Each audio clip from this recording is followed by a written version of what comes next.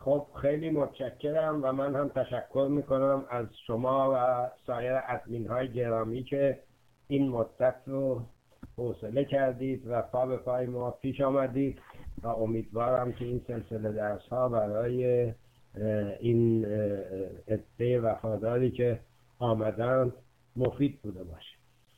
امروز ما اختصاص میدیم به توضیح وضعیت فعلی جمهوری اسلامی و فردا را به استراتژی انتخابات آزاد و امروز را توضیح میدیم که چرا جمهوری اسلامی در وضعیت بحرانی است. چرا این توضیح رو میدیم؟ برای اینکه گفتیم یک استراتژی موقعی معنا پیدا میکنه که از وضعیت بحرانی یک نظام شروع بشه و از هم اکنون شروع بشه. پس بنابراین ما باید به عنوان مقدمه ثابت کنیم که نظام جمهوری اسلامی در وضعیت بحرانی قرار داره و بنابراین موقع مناسبی است تا استراتژی که تحریزی میکنیم شروع بشه. برای اینکه گفتیم معمولا نظام‌های باثبات که در حال بحران نیستند صحبت از گذار از اونها اراده گرایانه است و پایی در واقعیت نداره. موقعی یک نظام رو میشه از گذارش صحبت کرد، مثلا یک نظام اتوریتریان یا اقتدارگرا رو که در وضعیت بحران باشه و بنابراین لازم است که ما ابتدا بپردازیم به اینکه چرا جمهوری اسلامی در وضعیت بحرانی است. برای این کار هم باید پایه اقتدار را که شما یا ثبات را که شما در درس‌های قبلی دیدید در مورد جمهوری اسلامی بررسی کنیم و بپردازیم به اینکه چرا هر پایه در وضعیت بسیار نامطلوبی است، یعنی مشروعیت، اقتدار و کارآمدی، و ثانیاً پایه اجتماعی جمهوری اسلامی رو در وضع کنونی بررسی کنیم یک کمی مفصل‌تر و ببینیم که این پایه اجتماعی چقدر کوچک شده و بنابراین نظام چرا در حالتی است که باید اجباراً یا به سمت یک نقطه تلاشی و نقطه بحران بره یا باید راهی پیدا کرد که بدون اینکه از این نقطه بگذره مملکت به دموکراسی برسه. و راه میانبری که بدون رسیدن به نقطه بحرانی و تلاشی نظام و در نتیجه تلاشی اجتماعی در وضعیت خاص ایران ممکن هست، تدوین یک استراتژی و عمل با آن و پیدا کردن پایه های لازم برای اجرای آن در مملکت است تا بین حوزه بحران و نقطه بحرانی در جایی بشه رول انتخابات را از دست این نظام گرفت و به دست یک نهادی داد که اسم اون در اصطلاح فنی هست EMB، یعنی Electoral Management Body یا Independent Electoral Management Body، یعنی یک نهاد مستقل مدیریت انتخاباتی که از طرف مردم و در حقیقت با نظارت بین المللی شکل میگیره و بنابراین میتوان در درون این نظام هم به کمک یک چنین نهادی که باید ایجاد بشه و اصطلاح فنیش EMB هست میتوان انتخابات انجام داد. در مورد اینکه EMB چیست و چگونه باید عمل کنه درس‌های دوره بعدی است که هنوز من در حال تنظیمش هستم و امیدوارم یک روزی تنظیم بشه و بتوانیم در توانا به این سوال مهمی که اغلب میپرسن که به فرض اینکه استراتژی شما پیروز شد چه تضمینی وجود داره که این انتخابات رو نظام نتونه به نفع خودش مدیریت بکنه و از درونش دوباره طرفداران خودش رو در بیاره؟ این سوال به حق نیست و پاسخ با هم یک سلسله دروسی میطلبد که EMB چگونه ایجاد میشه، چگونه عمل میکنه و در کیس استادی یعنی صورتهای مشابه در جاهای مختلف دنیا چگونه توانسته است از گزند دستبرد حکومت‌های اقتدارگرا محفوظ بماند استقلال و بی‌طرفی و امانت خودش رو حفظ کنه و انتخابات سالمی رو برگزار کنه. و هر صورت اینها شرح‌هایی که بعداً خواهیم داد. حالا می‌پردازیم به درس. خب مشروعیت جمهوری اسلامی ببینیم ابتدا از کجا آغاز شده بود و اکنون به کجا انجامید. مشروعیت پدیده است نظری و مشروعیت نظری نظام هم مانند در حکومت مذهبی دیگه یک مشروعیتی از طرف آسمان بود که رهبر روحانی انقلاب از اون برخوردار بود و هنوز هم به درجاتی برخوردار هست، یعنی صفر نشده ولی بسیار کم. نهاد ولایت فقیه نهادی که در قانون اساسی جمهوری اسلامی ایران ایجاد شد علیرغم مخالفت‌هایی که از جمله مرحوم پدرم، من و بعضی از شخصیت‌های دیگر با اون کردن. و این نهاد ولایت فقیه این مشروعیت آسمانی رو در شخص ولی فقیه مسجل میکنه. اعطای این مشروعیت الهی به ولی فقیه طبق تفسیر رایج به وسیله اعضای مجلس خرداد است و طبق تفسیری که هنوز بر سر اون جدال فراوان است، اعضای مجلس خرداد فقط این مشروعیت الهی را در شخص معینی که رهبر جمهوری اسلامی است کشف میکنند، به او اعطا نمیکنند. در حقیقت اون این مشروعیت رو از قبل داره، خدا به او داده و اونها فقط کشف میکنند. به هر صورت اون که در جمهوری اسلامی به عنوان مشروعیت آسمانی تلقی میشه اونه. علاوه بر اون نظام از یک مشروعیت انقلابی هم برخوردار بوده که در رهبر اولیه نظام آقای خمینی کاملا هر دو وجه این نوع مشروعیت مسجل بود، یعنی هم یک مشروعیت انقلابی از طرف مردم داشت به خصوص بعد از اینکه تثبیت شد و هم یک مشروعیت نظری آسمانی بعد از اون که قانون اساسی به تصویب رسید و گره خوردن این دو مشروعیت با هم چنان پدیده جان سختی را به وجود آورد که در حقیقت وضعیت بحرانی اون بیش از شاید 3 دهه طول کشید تا امروز به اینجا رسید. حال پس از گذشت 3 دهه مشروعیت نظری نظام، مشروعیت آسمانی نظام به تدریج به قدری مورد سوال قرار گرفته، حتی از طرف روحانیون مختلف، از طرف مذهبی ها، از طرف غیر مذهبی ها، که کمتر کسی به جز اندکی از حزب اللهی های بسیار جانسخت به اون باور. نهاد ولایت فقیه هم علاوه بر این مشروعیت نظری در حقیقت عدم لیاقت خودش رو هم نشون داده و جامعه ما هم 4 نسل شاید از انقلاب فاصله گرفته و در عرض این 4 نسل یا 3 نسل و نیم در حقیقت چنان شور انقلابی در کسی وجود نداره که مشروعیت ناشی از انقلاب هم گسترده و سراسری باشه. بنابراین در چنین وضعیتی عدم کارایی و عدم اقتدار علاوه بر این که کسی باور زیادی به انقلاب و مشروعیت نظری نداره، خودش در کاهش وجه مشروعیت در رهبری نظام و در نتیجه در خود نظام بسیار مؤثر. نظام برای توضیح خدمتتون عرض می‌کنم که نظام‌های انقلابی در ابتدای شروع انقلاب یک مشروعیت بسیار گسترده دارند.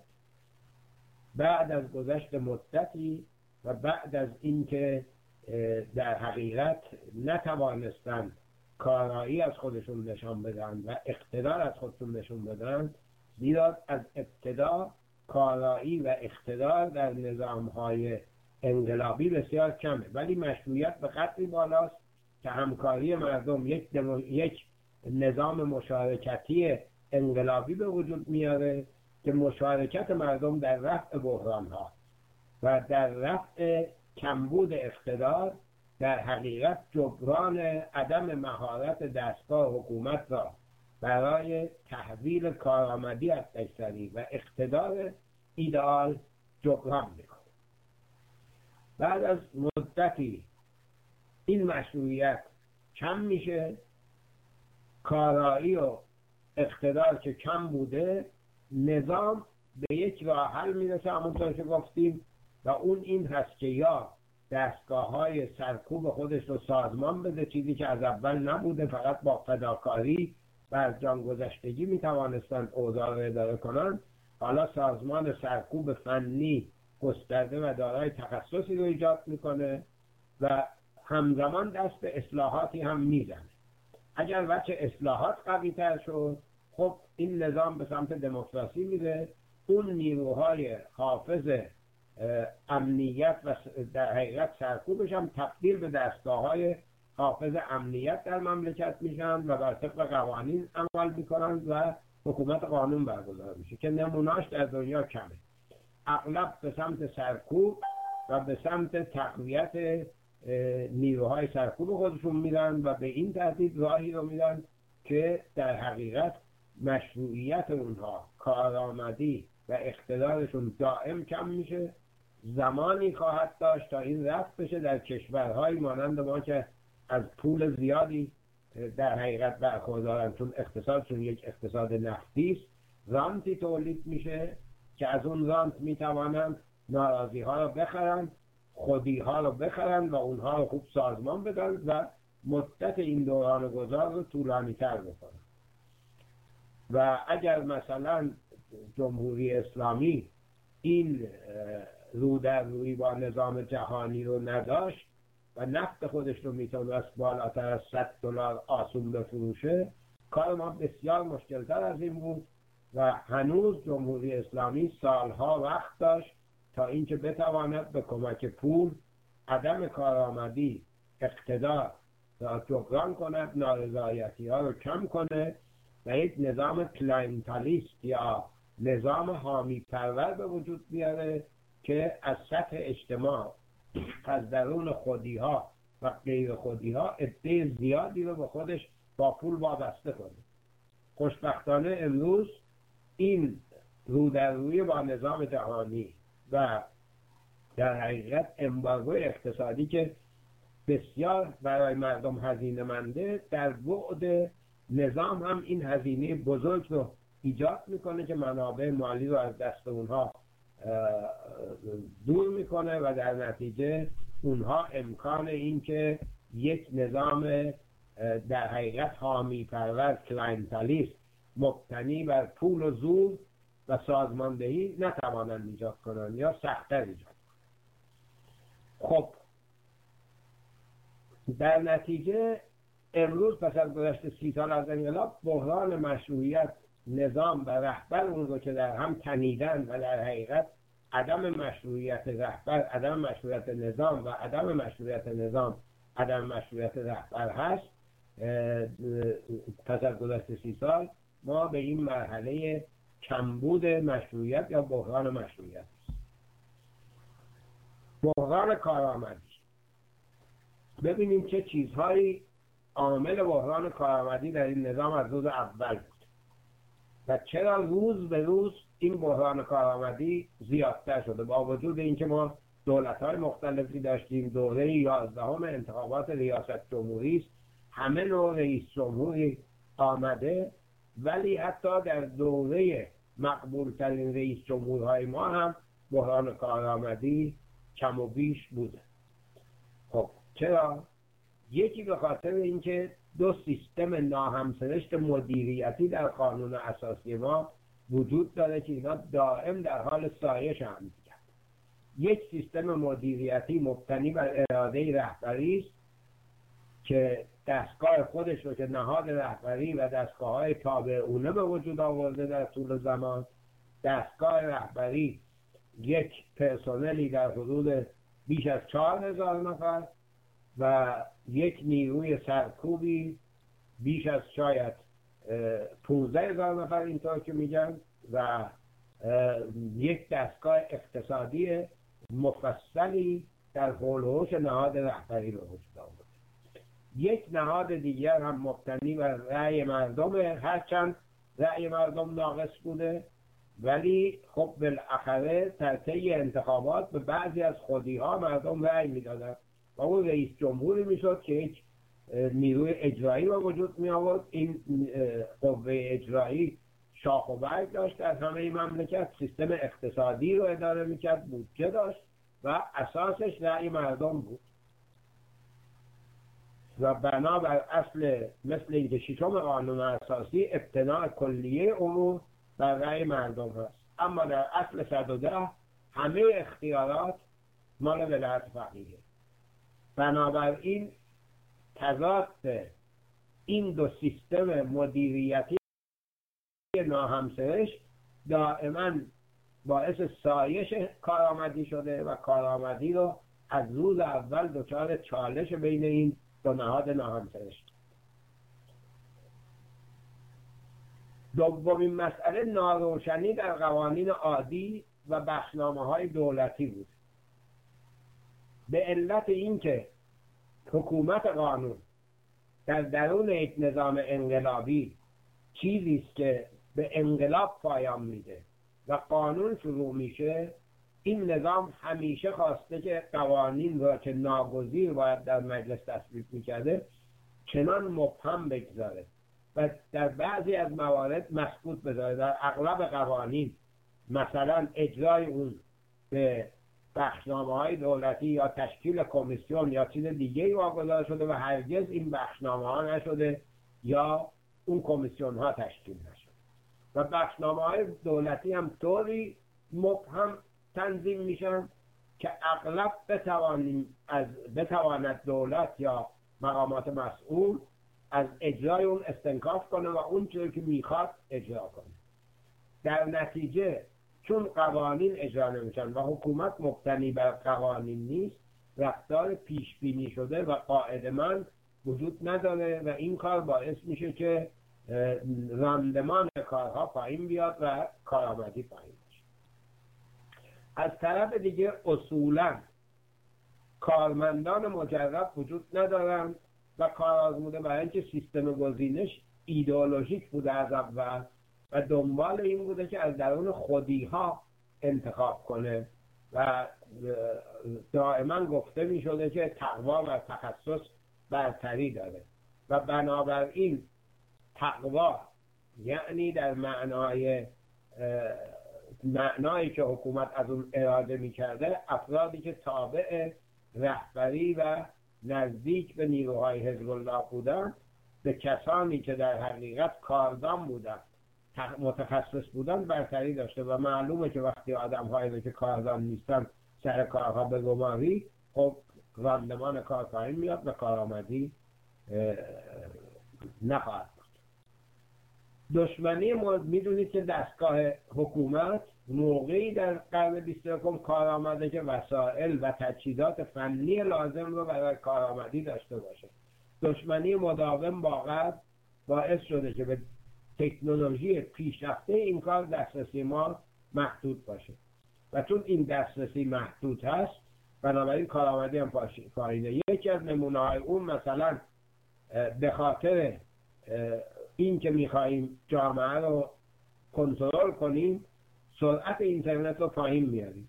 وقتی سرعت اینترنت رو پایین میاریم دسترسی به اطلاعات در همه جوانب اون کم میشه، بین حکومت و جامعه ارتباط اطلاعات ناقص میشه و در نتیجه کارآمدی هم پایین میاد. این فقط یکی از نمونه‌های کوچکشه و انواع و اقسام این که چگونه تکنولوژی میتواند در خدمت ارتقاء کارآمدی باشه است. برای اینکه وقت نداریم ازش میگذره. از طرف دیگه چنین قوه مجریه ناقصی که کارهای خودش رو هم که کارهای یک حکومت نمیتونه اداره کنه، انبوهی از وظایف کنترل جامعه رو در دستور خودش قرار داده که در حقیقت اداره اونها خودش توان مضاعفی میخواد. حجاب دختران و زنان رو کنترل بکنه، رفتن جوانان رو به محلهای تفریحشون کنترل بکنه، بودن اونها رو در پارک‌ها کنترل بکنه، مدارس رو کنترل کنه، ورزش رو کنترل کنه، همه چیز رو کنترل کنه. و وقتی یک نظامی بار سنگین خودش رو تبدیل به یک بار بسیار سنگین‌تر و غیر قابل تحمل میکنه، معلومه که پخش توان یک حکومت در این همه وظیفه کارآمدیش رو در همه وظایف کم.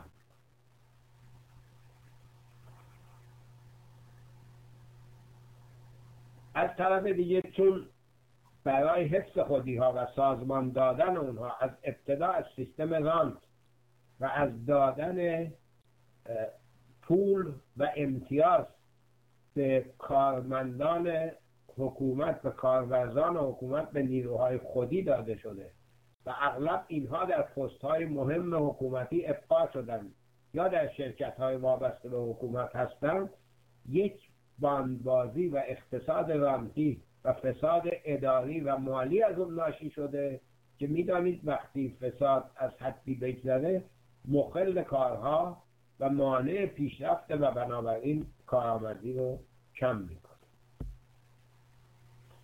از طرف دیگه به آموزش مداوم کادرهای مدیریتی حکومت هم در جهت انجام وظایف خودشون کم توجه شده، به جای اون دائما آموزش داده شده که چگونه جامعه رو کنترل بکنیم، چگونه به قول آقای قالیباف حمله گازنبوری بکنیم، چگونه بتوانیم سرکوب بکنیم، چگونه به همه چیز مشکوک باشیم، چگونه بصیرت مورد نظر رهبر را درک بکنیم و از این قبیل چیزا، و به آموزش تکنیک اداره مملکت بسیار کم توجه میشه.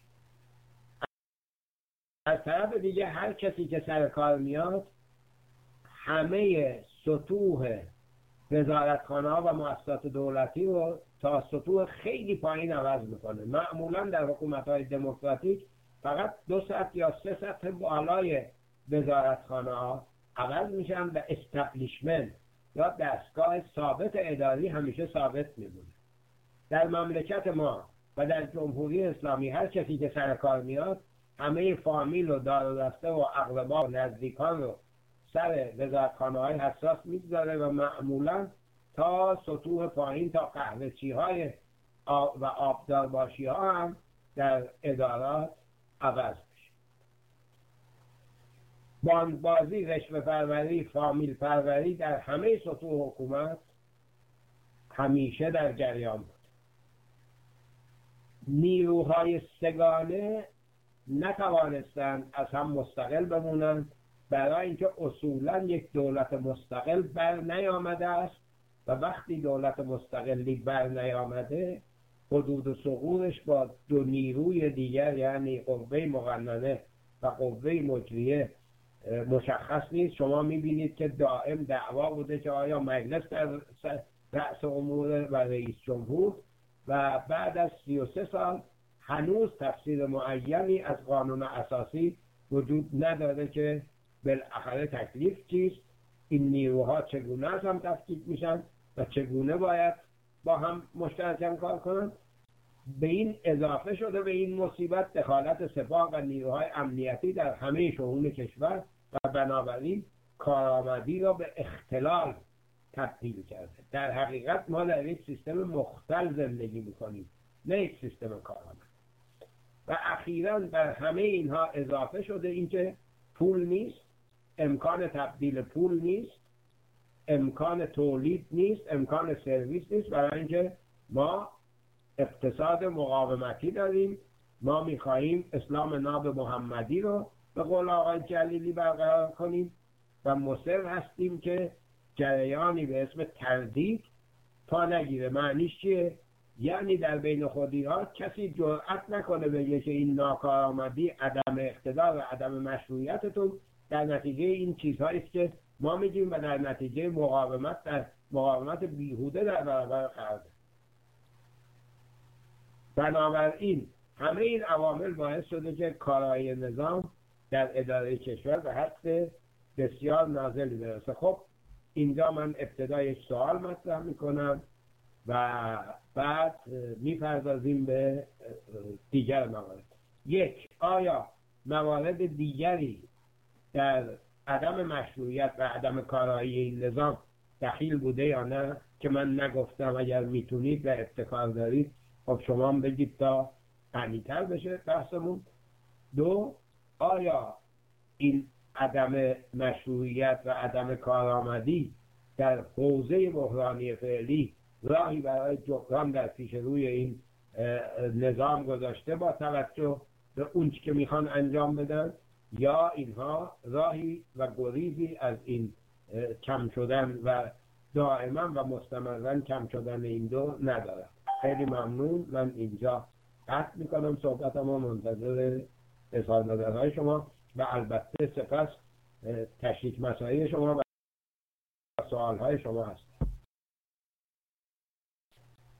خب نسبت به اظهار نظرهای این دو دوست من پس اینطوری سوال کنم و بقیه جواب بدن که آیا با اصلاحاتی که اصلاح طلبان میخواستن بکنند این اصلاحات یک جایی متوقف میشد و این نظام در جایی انقلابی و بحران پرور و با مدیریت بحران میتوانست بمونه، یا باید تبدیل به یک حکومت بر اساس قانون و کارآمد میشد و راهی رو که میرفت در نتیجه خواه ناخواه دیگه این نظام نبود و نظام باید به سمت یک دموکراسی حرکت میکرد.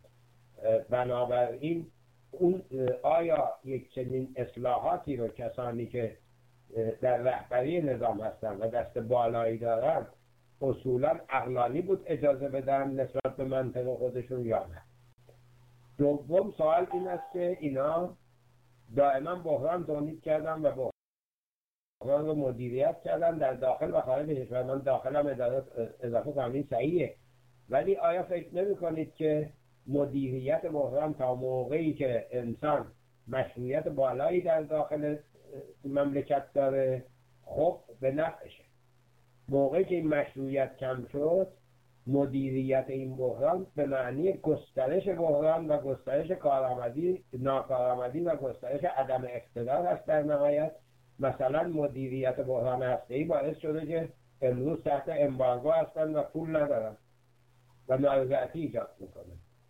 مدیریت بحران سوریه باعث میشه که یک روزی این بحران منعکس بشه در داخل خودمون دیر یا زود.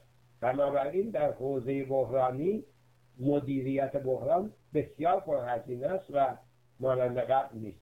آیا کسی هست که با این نظرات مخالف باشه یا اینکه ادامه بدیم؟ اگر کسی هست که جوابی داره یا میخواد اظهار نظر بکنه اینجا صحبت کنیم تا بعد پیش. بله، در مورد اون مسئله اول که مقایسه وضع ما با سوریه بود، خب اولا تظاهرات خیابانی بدون داشتن یک استراتژی مبتنی بر مبارزات ضد خشونت با فکر و نقشه کار زیاد مثبتی نیست و سرکوب میشه. در همه دنیا هم سرکوب میشه. برای اینکه افراد خودجوشی به خیابان آمدند که اغلب متعلق به بخش متوسطند، دارای فرهنگند، نمیخواهند خشونت بورزند، در مقابل نیروهایی که خشونت طلب هستند، خوب سازمان دارند و خوب تجربه دارند و معلومه که این مبارزه نابرابر به سرکوب اونا منتهی میشه. منتها در سوریه بعد از یک مقطعی اپوزیسیونش تحت تأثیر کشورهای خارج از خودش این اشتباه رو کرد که باید مبارزه مسلحانه بکنه.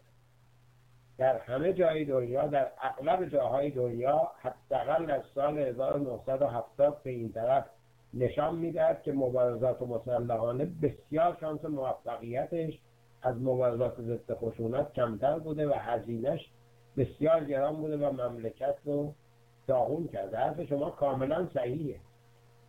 ما در اینطور نیست که مبارزه نمی کنیم. این مبارزه کافی نیست. ببینید مرحوم دکتر مشایخی همکار جامعه شناس من و آقای گنجبخش اسم این کار رو در جامعه ایران گذاشته بودیم محاصره مدنی. یعنی طبقه متوسط مدنی حکومت رو با خواستهای خودش به اصطلاح آقای قالیباف گازنبری محاصره کرده و دائما به اونها فشار میاره که این خواستها رو باید بدید و چون حکومت به بلوک‌های مختلفی تقسیم شده اونها در صدد یارگیری از این جامعه و شما میبینید که در همین انتخابات چقدر وعده و وعیدهایی میدن تا نظر جامعه رو جلب بکنن و بنابراین دائما این فشار استخوان شکنی که جامعه مدنی به نظام میاره باعث میشه که درون اونها ترک‌های بسیار بزرگی ایجاد بشه. ولی این خیلی طولانیه. اگر جامعه علاوه بر اون یاد بگیره روش‌های مبارزات خشونت‌آمیز رو، این فشار جامعه مدنی رو از لحاظ زمانی بسیار مؤثرتر و کم میکنه. خانومی که پرسیدن که اینها که این وضع تحریم رو میدانند چرا ادامه میدن در صورتی که پول ندارن، اینا سابقه‌ای و فرهنگی درشون تولید شده که این سابقه اینها رو به گمراهی کشونده. اینا موقعی که مشروعیتشون زیاد بود بحران‌ها رو میتونستن خوب منیج کنن، خوب اداره کنن.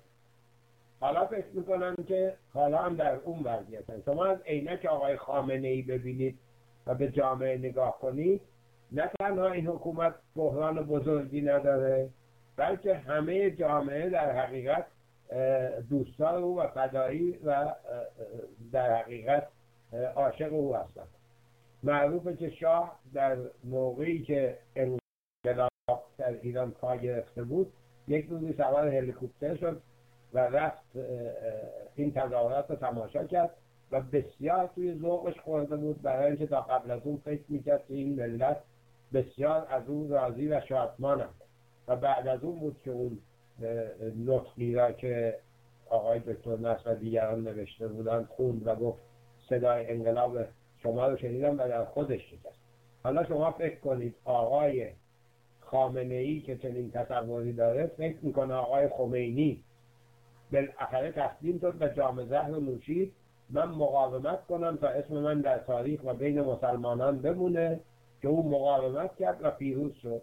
اگر هم مردم اسمم در بین مسلمانان به عنوان کسی که تا لحظه آخر در مقابل غرب سرخم نکرد مورد احترام خواهد بود.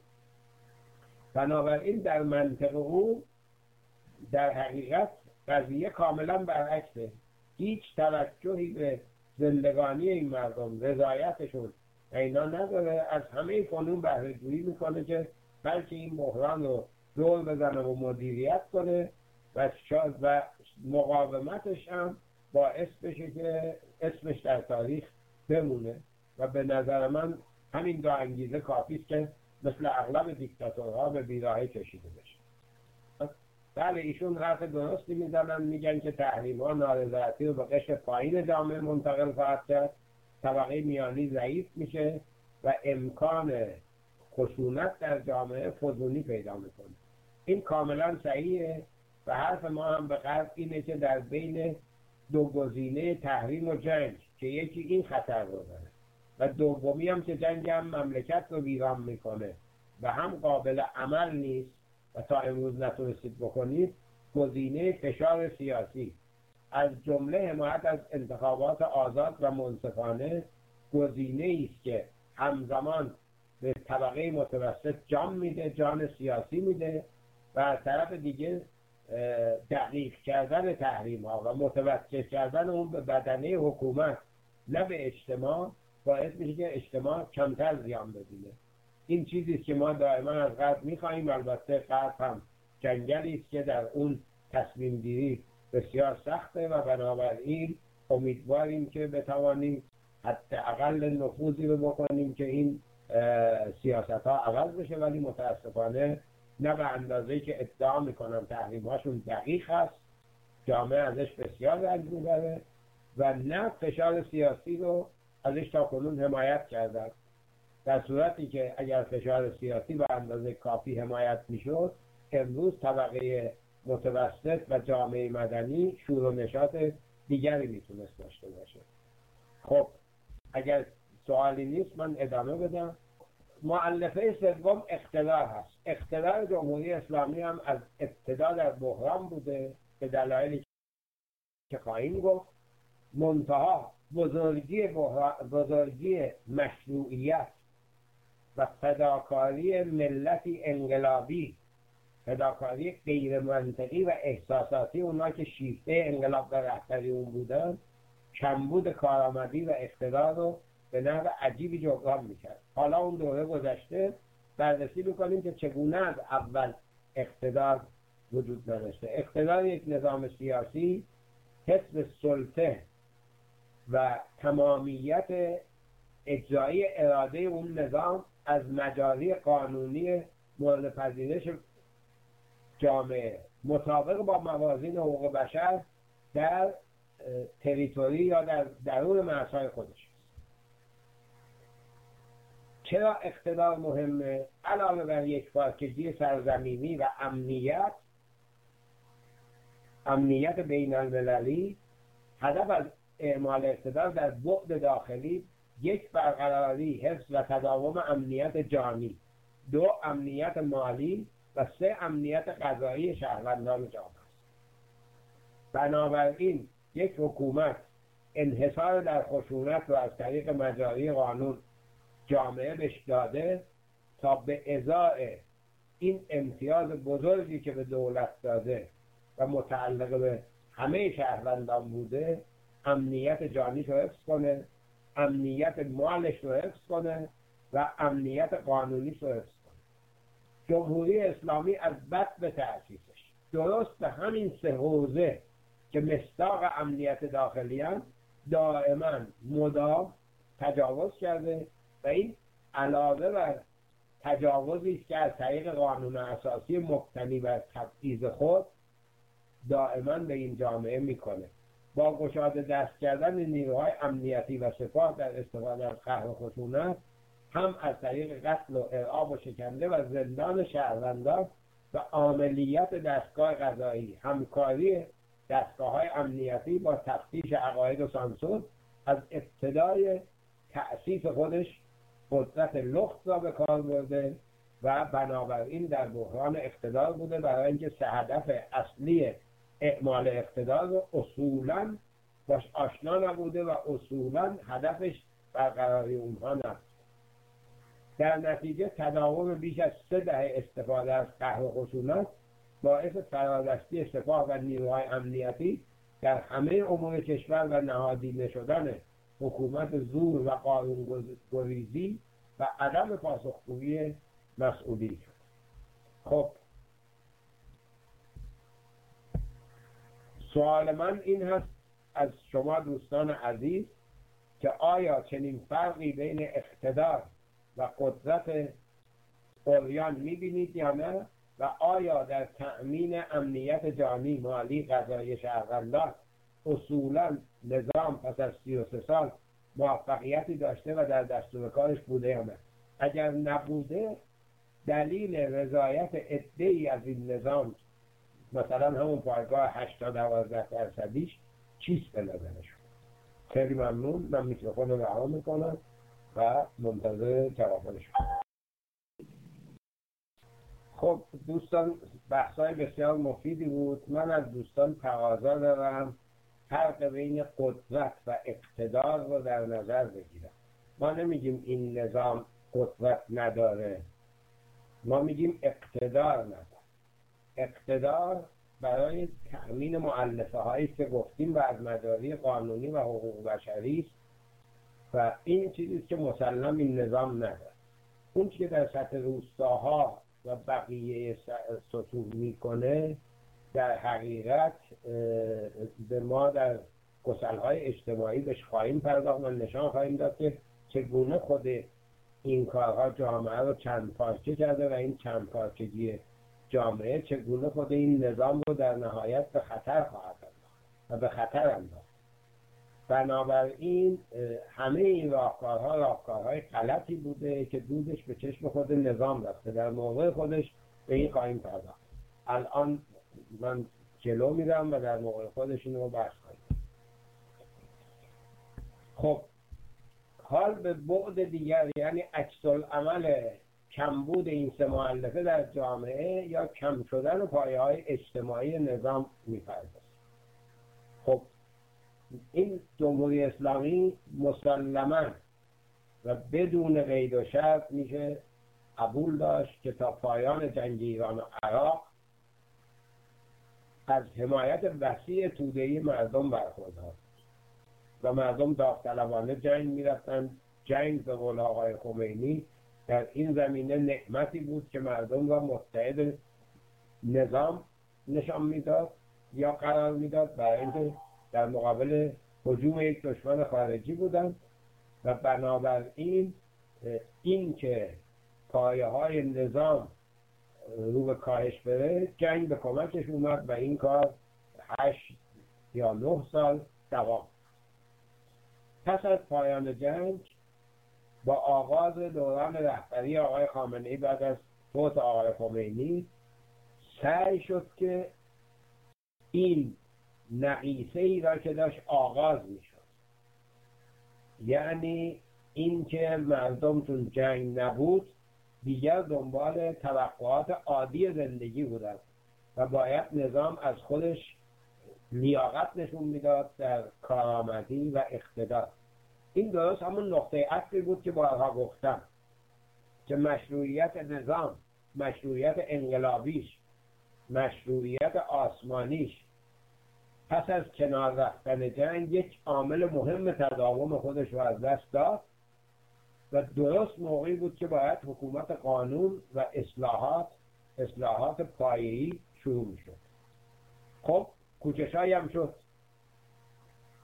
ابتدا آقای هاشمی که در اون دوره در حقیقت همه کاره بود، سعی کرد یک سیاست تعدیل اقتصادی رو به کار ببنده، به این معنی که اقتصاد کاملا دولتی و کپنی دوران جنگ را که آقای موسوی رعایت میکرد و اسلامیون چپ در حقیقت طرفدارش بودن، طرفدار دخالت دولتی حد اکثری بودن و جنگ هم اون رو توجیه میکرد، عوض کنه و مقداری دست بخش خصوصی رو در تجارت و صنعت باز بشه.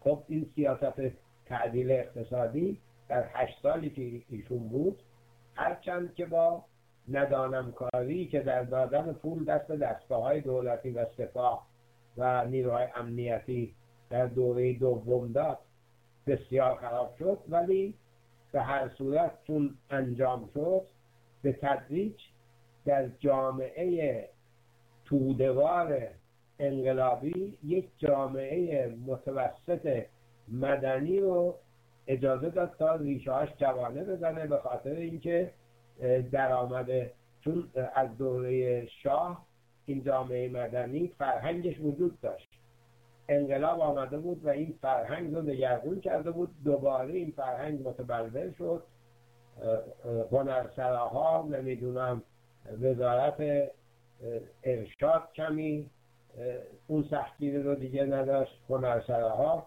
در حقیقت فعال شده بودن، فرهنگسراها فعال شده بودن و سینما و تئاتر و اینجور چیزا بهش توجه میشد. سیاست تعدیل اقتصادی هم به تدریج جوانه‌های یک جامعه مدنی شروع به رشد،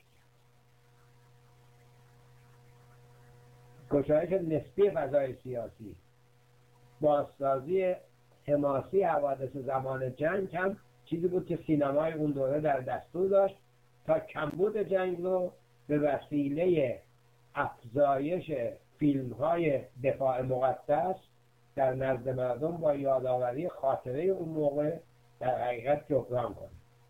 تبلیغات مداوم و سوء استفاده از باورهای مذهبی و همچنین مهمترین وجهش این بود که یک تصویر دشمن هولناکی که از دوره آقای خمینی درست شده بود به اسم آمریکای جهانخوار و عرض به خدمتتون غرب، دائما ادامه پیدا کرد و بزرگتر هم شد، برای اینکه مردم از ترس اون دشمن فرضی تحت مرزشویی تبلیغات مداوم و با به یاد آوردن سینمای دفاع مقدس و حماسه‌های دوران جنگ در حقیقت از لحاظ فرهنگی همون انسان‌های سابق بمونن و سیاست تعدیل اقتصادی هم اینها رو مقداری کمک بکنه که به توقعات خودشون برسن. اما خوشبختانه با وجود همه این تمهیدات جوانه‌های یک جامعه مدنی شروع به در حقیقت رشد کرد. در دوره آقای خاتمی هم در حقیقت علاوه بر سیاست تعدیل اقتصادی این بار سیاست گشایش فضای سیاسی پیش رفت و بنابراین جامعه مدنی فرصت پیدا کرد که جان بگیره. این جان گرفتن جامعه مدنی خیلی از رشته هایی را که این نظام بافته بود در حقیقت پنبه میکرد، مضافاً که انصافاً کثرت دانشگاه ها، هجوم بانوان و زنان به دانشگاه ها و بودن دانشگاه آزاد در اقصا نقاط مملکت عده‌ای را به وجود آورد که با اون جمعیت سنتی بعد از انقلاب فاصله معرفتی پیدا کرد. خب نتیجه به وجود آمدن این بخش مدنی جامعه باعث شد که نظام انتخاباتی که بیعت با نظام بود تغییر مفهومی بده و مردم یک انتظار دیگه ای از انتخابات داشته باشه. انتخابات از ابتدای انقلاب از مهمترین وقایع سیاسی جمهوری اسلامی بود. چرا؟ برای اینکه طبق سنت اسلامی مشروعیت عینی یک نظام اسلامی از طریق بیعت با مردم انجام میشد و بیعت با مردم هم یک نوع تجدید بیعت با رهبری بود، هم تجدید بیعت با نظام بود، وفاداری مردم رو نشون میداد و انتخابات یک بچه مترقی هم داشت که به دنیا نشون میداد که مردم حامی این نظام. بنابراین در بعد داخلی انجام انتخاباتی به عنوان بیعت در حقیقت مردم را دوباره وفادار به نظام میکرد، وفادار به رهبری میکرد. در بعد بین المللی هم این نوع انتخابات به دنیا نشان میداد که این نظام پایه اجتماعی وسیعی داره و نباید در مقابلش دست از پا خطا کنه. انتخابات یک خاصیت دیگری هم داشت. در جمهوری اسلامی دایره ای از نخبگان بودند که به طور سنتی به دو دسته چپ اسلامی و راست اسلامی تقسیم شده بود. آقای خمینی نخواست که هیچ کدام از اینها رو به نفع اون یکی سرکوب کنه و از بین ببره و بنابراین انتخابات روشی بود برای اینکه گردش قدرت بین نخبگان حکومتی، بین خودی‌ها انجام بشه و مردم هم همون نقش بیعت رو داشته باشن. بنابراین نخبگان راضی می شدن، ناراضی نبودن، برای اینکه اگر دوره‌ای از قدرت حذف می شدن دوباره امکان فعالیت داشتن که دوره‌ای بعد به درون دایره قدرت بیان. جامعه هم بیعت می کرد و ثبات نظام تأمین می شد. یک نوع دموکراسی آپارتاید یا دموکراسی خودی‌ها به این ترتیب تأمین می شد. نقش مردم بیعت بود. اما نسل‌های جوان وقتی جان گرفتن، جامعه مدنی رونق پیدا کرد و عصر کامپیوتر هم از سال 1990، یعنی درست از بعد از اینکه دوره جنگ تمام شد با فاصله اندکی دوره انقلاب الکترونیک در دنیا آغاز شد. نسل جوان با دسترسی به اطلاعات آزاد از طریق اینترنت و ماهواره و سایر وسایل مدرن ارتباط جمعی توقعش هم اضافه شد. درک هم کرد که معنای پای صندوق رفتن بیعت با نظام نیست، انتخاب نماینده است. و این چیزی بود که درست در مقابل سیستمی بود که انقلاب اسلامی از اول گذاشته بود. این درست همون جایی است که اجتماع، جامعه مدنی با تغییر مفهومی انتخابات نقطه عطفی رو در برخورد جامعه با نظام به وجود میاره. از این دوره به بعد که شما میبینید از یک طرف کاندیداها میخواهند که توجه مردم رو جلب بکنن، از طرف دیگه مردم هم میخوان کاندیدایی رو انتخاب کنن که خواسته های اونها رو نمایندگی کنه. در دوره‌های قبل اغلب وقتی مصاحبه میشد که مثلا شما چرا رأی میدی، حتی آدم‌های تحصیل کرده و فهمیده میگفتن من رأی میدم که مشت محکمی به دهان آمریکا بزنم، یا نشان بدهم که علی تنها نیست، یا نشان بدهم که ما انقلاب خودمون رو دوست داریم و از این قبیل مباحث. ولی از این دوره به بعد اغلب جوانان و اغلب جامعه مدنی در حقیقت در انتخابات شرکت میکرد که نماینده‌ای رو که به خواستاش نزدیک است یا میتواند خواستاش رو عمل کنه، هرچند در دایره محدودی که از صافی شورای نگهبان میگذشت انتخاب کنه. و این یک تغییر و یک نقطه عطف بسیار بزرگ.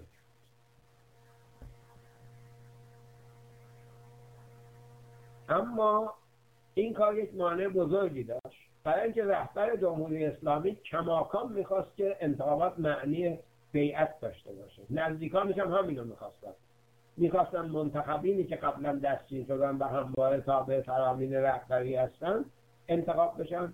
او اسم این نوع تبعیت و بصیرت گذاشته و دائما و هنوزم در صحبتاش تأکید میکنه که نخبگان باید بصیرت داشته باشن. یعنی در حقیقت باید بدانن که اگر مردم هم به اونها رأی میدن، به اونهایی رأی میدن که من اجازه انتخابشون رو از صافی شورای نگهبان دادم، بنابراین مدیون منم و نباید متوهم بشن که متکی به آراء مردم هم و دنبال خواست اونا برن. اونا باید دنبال خواست من. اما وقتی رئیس جمهورها رأی فراوانی میارن، مانند آقای هاشمی 17 میلیون، آقای خاتمی 22 میلیون، دیگه اینا فکر میکنن که به وسیله این رأی و با توجه به این که در قانون اساسی هم به اندازه کافی، یعنی به اندازه‌ای که بتوانند استقلال حفظ کنند و اونها مکان میتواند داده بشه، اغلب اینها میان این رأی فراوان رو بر خودشون سرمایه میکنن، میخوان ارتباطشون رو با مردم حفظ کنن، ارتباطی که آقای خامنه‌ای در مقابل اونه، دستگاه رهبری در مقابل اونه، و از یک طرف برای کسب محبوبیت مجبورن رئیس جمهورها این کار رو بکنن، از طرف دیگه الزامات اداره کشور که قانون میخواد، مقررات میخواد، توجه به خواستهای مردم میخواد، اونها رو در مقابل الزاماتی که رهبری دیکته میکنه قرار میده و دیر یا زود اختلافات شروع میشه. خب چنین وضعی وقتی دوام آورده از سال 1990 میلادی 1369 70 شمسی تا کنون، باعث شده که نظام دچار شکاف‌های اساسی بشه.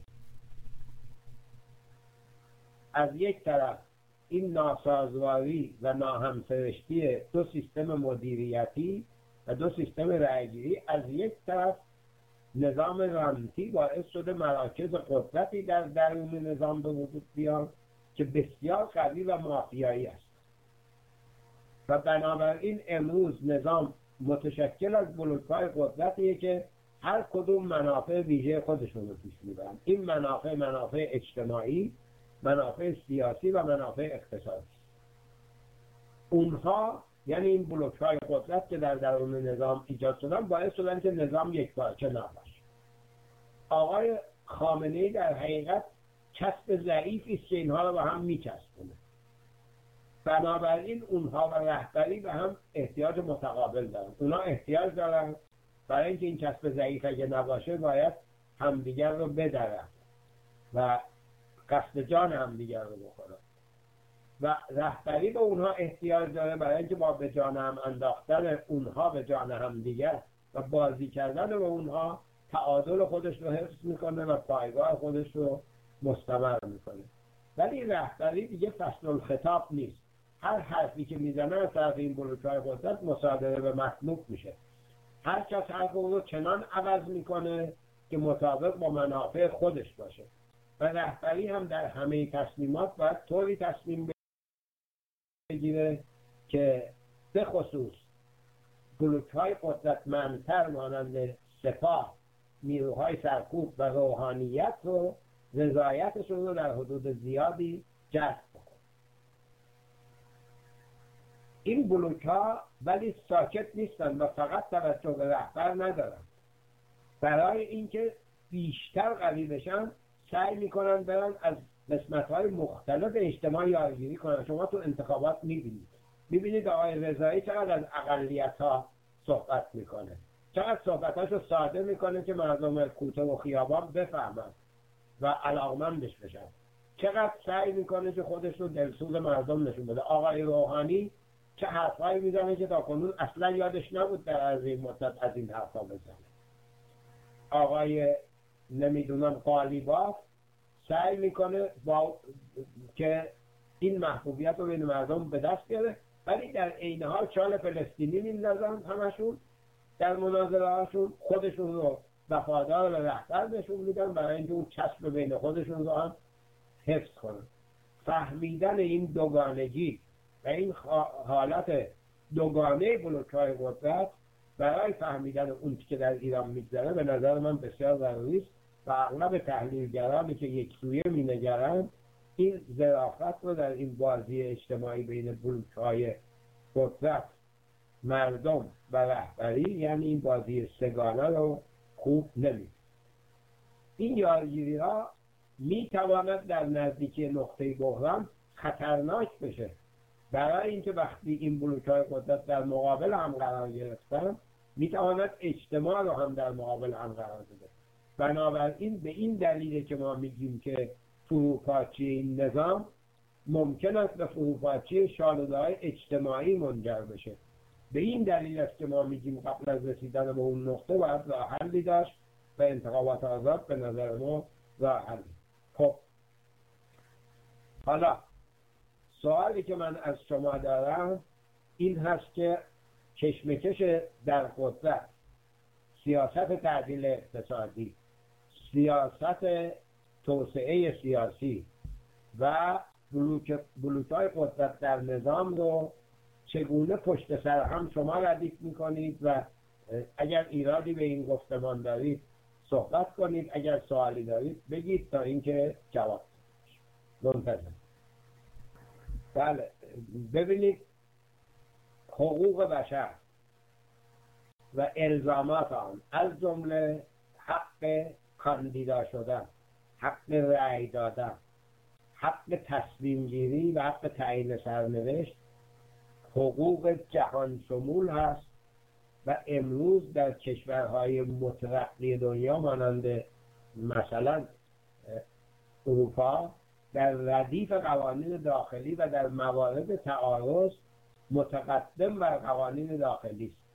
بنابراین نه تنها تأکید بر انتخابات آزاد دخالت در امور داخلی و سوورنیتی هیچ کشوری نیست، بلکه تأکید بر رعایت حقوق بشر هست که حقوق جهانی است و ایران هم جزو امضا کننده ها اون. ایران علاوه بر اون جزو امضا کنندگان حقوق مدنی، کنوانسیون حقوق مدنی و سیاسی است که انتخابات آزاد و منصفانه الزامی است و همچنین جزو امضا کنندگان کنوانسیون بین المجالس 94 پاریس است که همه کدها و قوانین یک انتخابات آزاد و عادلانه و منصفانه و سالم رو در حقیقت نوشته و ایران قبول کرده که اون رو اجرا کنه.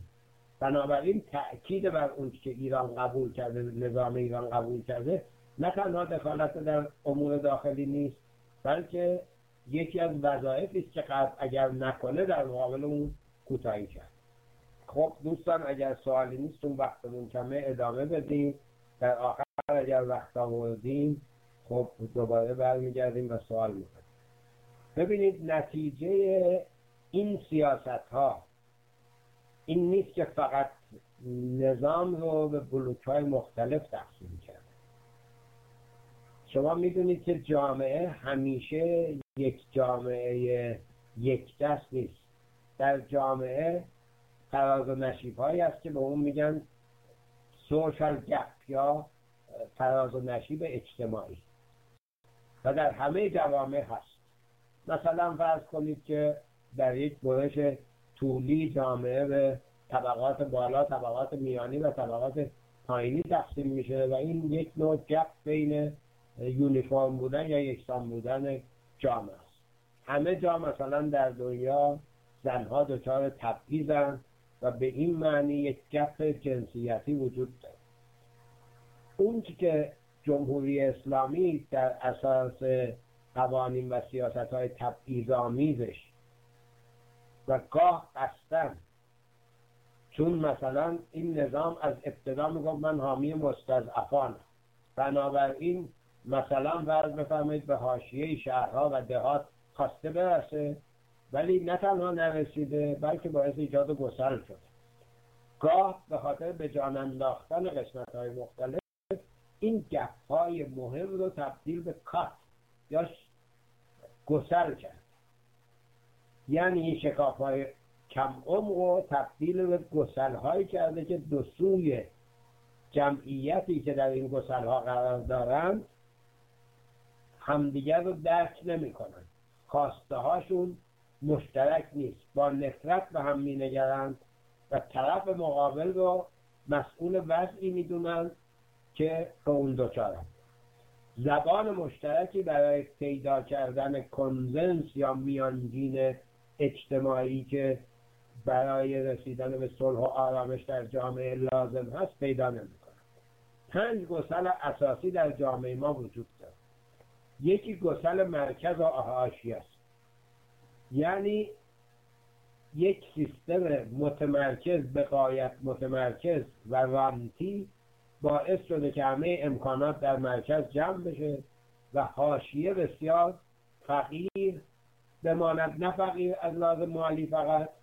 وقتی که یک سیستم متمرکز از همه امکانات در مرکزه، منابع انسانی هم از حاشیه بهترینشون شروع میکنن به مرکز کوچ کردن و اونها از وجود استاد دانشگاه، پزشک، تاجر با استعداد، صنعتگر با استعداد، نمیدونم دانشمند با استعداد، افراد کارفرمایان با استعداد محروم میمونه. از تجلیات بسیار حاد این گسل مرکز و حاشیه در حقیقت گسل اقوام و ملیت‌های ایرانی و گسل ادیان مختلف در ایران. دومین گسل مهم گسل معیشتی است. در تاریخ ایران تا اونجایی که ما یاد داریم، حتی در دوره قاجار چنین تفاوتی بین 10-12% غنی جامعه و بقیه جامعه وجود نداشت. دهک پایین و دهک بالا هیچ موقع چنین گسل درآمد نداشتن و مسئله معیشت چنین مسئله همگانی برای اکثریت مردم نبود، مضافاً بعد از این تقابل واقع و مسئله حصر اقتصاد. سومین گسل جنسیتی است. محرومیت زنان از حقوق اجتماعی در دوران معاصر در ایران هیچ وقت اینقدر عمیق نبوده که الان هست و بنابراین نتیجه این شده که زنان ما اصولا نه تنها به حکومت بلکه به مردانی هم که از این امتیازاتی که حکومت بهشون میده سوء استفاده میکنن. مثلا یک کاندیدایی در یکی از دهات گفته که اگر من رو به شورای شهر انتخاب کنید، من 4 همسری رو برای همه چیز میگم، خارج از اختیارات که، ولی این سوء استفاده است که جامعه مرد سالار رو ما وقتی این امتیازات رو بهش میدن از این گسل جنسیتی میکنه و زنان را بیشتر تبدیل به عناصری میکنه که اونها رو نه تنها در اثر حکومتی نادان و جاهل و ناکارآمد بلکه در اثر سرشت مردانه خودشون در مقابل خودش ببینه. گسل نسلی، فاصله نسل جوان ما با نسل سالمند هر روز داره بیشتر میشه. جوانان ما از تکنولوژی مدرن برخوردارند. در اروپا و آمریکا به نسل‌های مسن و نسل‌هایی که کمتر دسترسی دارن دائما کلاس گذاشته میشه که با تکنولوژی مدرن آشنا بشن، فاصله معرفتی مهارت‌های خودشون رو با جوانان کم کنن، وسائلی پیدا میشه که تفاهم بین نسل‌ها رو فراهم کنه. در ایران این نیست و دائما به این تفاوت امتیازات، تفاوت کارآمدی، تفاوت مهارت‌ها بین جوان و پیر دامن زده میشه. امروز جوانان در حقیقت پیران را کسانی میبینن که مزاحم زندگی اجتماعی اونها هستند، کسانی هستند که مملکت رو به این روز انداختن و کسانی هستند که نمیتونن درک کنن که ما باید به جامعه مدرن عبور کنیم و بنابراین این گسل نسلی هم به حد اکثر خودش رسید. یک گسل بسیار مهم دیگر هم گسل معرفتی است. جوانان با دسترسیشون به تکنولوژی های مدرن، با امکان تحصیل و بخشی از نخبگان جامعه هم در سنهای بالا به مدارج بزرگی از معرفت بین المللی دست پیدا کردن که اکثریت مردم از آن محرومند. نتیجهش این میشه که بخشی از جامعه دموکراسی میخواد، بخشی از جامعه هویت خودش رو در این میبینه که دور آقای خامنه‌ای حلقه بزنه و جزو فداییان او یا بسیج او بشه. بنابراین حتی جوانان رو هم گسل معرفتی به قسمت‌های مختلف تقسیم می‌کنه. خب یک چنین وضعیتی باعث میشه که جامعه ما هیچ برنامه پیشرفت مداومی رو نتواند پیش ببره برای اینکه میانجین‌های مورد قبول در بخش‌های مختلف جامعه وجود نداره و چون وجود نداره کنسنس عمومی برای پیشرفت، دلبستگی ملی، دلبستگی به منافع عمومی وجود نداره. هر گروهی سعی میکنه که بیشترین تلاش رو بکنه تا امتیازات رو به نفع اون گروه یا شخص خودش کسب بکنه. خب دو سوی این گسل‌ها انبوهی از خواستهای متخالف هم داره. دو سوی این گسل‌ها نه تنها نظام رو بلکه همدیگر رو هم در مقابل هم می‌گیره.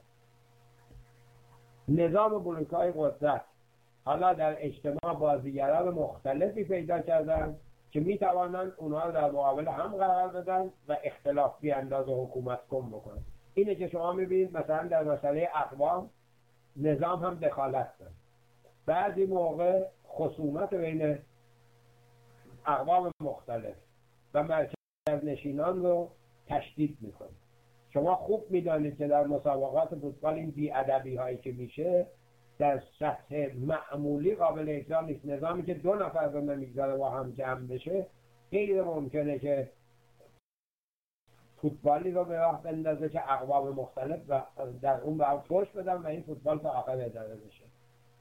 عین این کار در عدم امنیت اجتماعی بود. دوستمون اونجا گفت، من میخواستم بگم که نزدیک انتخابات به خصوص اغلب امنیت اجتماعی به شدت به هم میخوره به وسیله نیروهای امنیتی تا بعد امنیت در مردم تقویت بشه و مردم دنبال کسی برن که به رهبر نزدیک و امنیت رو میتونه تامین کنه و دنبال کسی نرن که آزادی رو میتونه تامین کنه و بترسن از این که اگر این نظام بره جاش ممکنه عدم امنیت بیشتری. پیام اونها به طور خلاصه به اجتماع اینه که با رفتن ما همه با هم خواهیم رفت و همه در مقابل هم قرار خواهند گرفت، بنابراین ما رو نگه دارید. و این ترس عمومی رو عالمانه ایجاد میکنه با استفاده از گسل‌ها. این گسل‌ها رو هم تقویت میکنه، هم باشون بازی میکنه، هم ادامه میده تا اینکه اجتماع از این بترسه که تغییراتی درش بشه. درس من تمام شد. از این به بعد منتظر نظراتتون هستم تا بهشون جواب.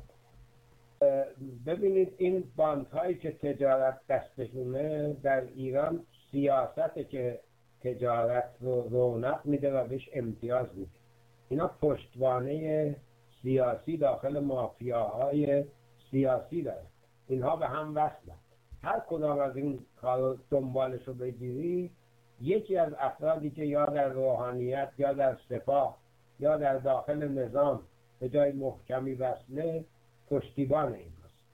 بنابراین وقتی در یک صحنه کلانتر ببینید این نظام به گروه‌های مختلف المنافعی تقسیم شدن که منفعت مشترک ندارن. حتی سپاه مثلا بخشی از اون مولتی میلیاردرهایی هستند که امروز منافعشون در اینه که با غرب سازش بشه که اونها بتونن سرمایه خودشون رو در سطح جهانی به کار بندازن. بخشی از اونها هنوز به این درجه نرسیدن و میخوان حالت جنگی و فوق‌العاده برقرار باشه تا مرزهای قاچاق رو حفظ کنن و با آوردن جنس قاچاق و فروختنش در صحنه حصر اقتصادی پولای کلانی به دست بیارن.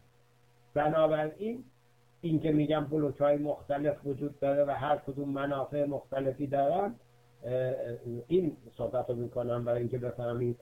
یارگیری اجتماعی هم درسته که شورای نگهبان 8 نفر شبیه هم را آورده تا یارگیری اجتماعی رو کمرنگ کنه، ولی با همه این وجود شما آثار این یارگیری اجتماعی رو در صحبتاشون، در برنامه‌هاشون، در برخوردشون میبینید. خیلی کمرنگ‌تر از دوران آقای خاتمی هست مثلا، ولی اگر به دقت دنبال کنید میبینید که کماکان ادامه داره. اگر آقای احمدی نژاد رو میدیدید و سفرهای استانیشو، خوب میدیدید که او داره این کار رو میکنه که پشتیبان اجتماعی پیدا بکنه و برای خودش نگه داره. منتها نقشش غلط بود، نتونست خوب سازمان بده و قبل تو خالی از آب کردیم. خیلی ممنونم از توجهتون. فردا انتخابات آزاد رو خواهیم گفت. امروز مهم این است که شما بدانید یک این ترس مهم که آینده ایران متلاشی شدن هست اگر این نظام حفظ نشه، از سمت خود نظام تزریق میشه. از این نباید ترسید، به دنبال چاره باید بود. این نباید باعث بشه که ما بریم افرادی رو در انتخابات انتخاب کنیم که نماینده ما نیستن.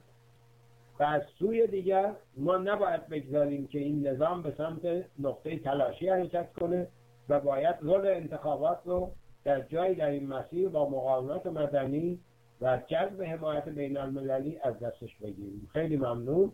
صحبت من امشب تمام شد. از همتون متشکرم و از ادمین‌های گرامی.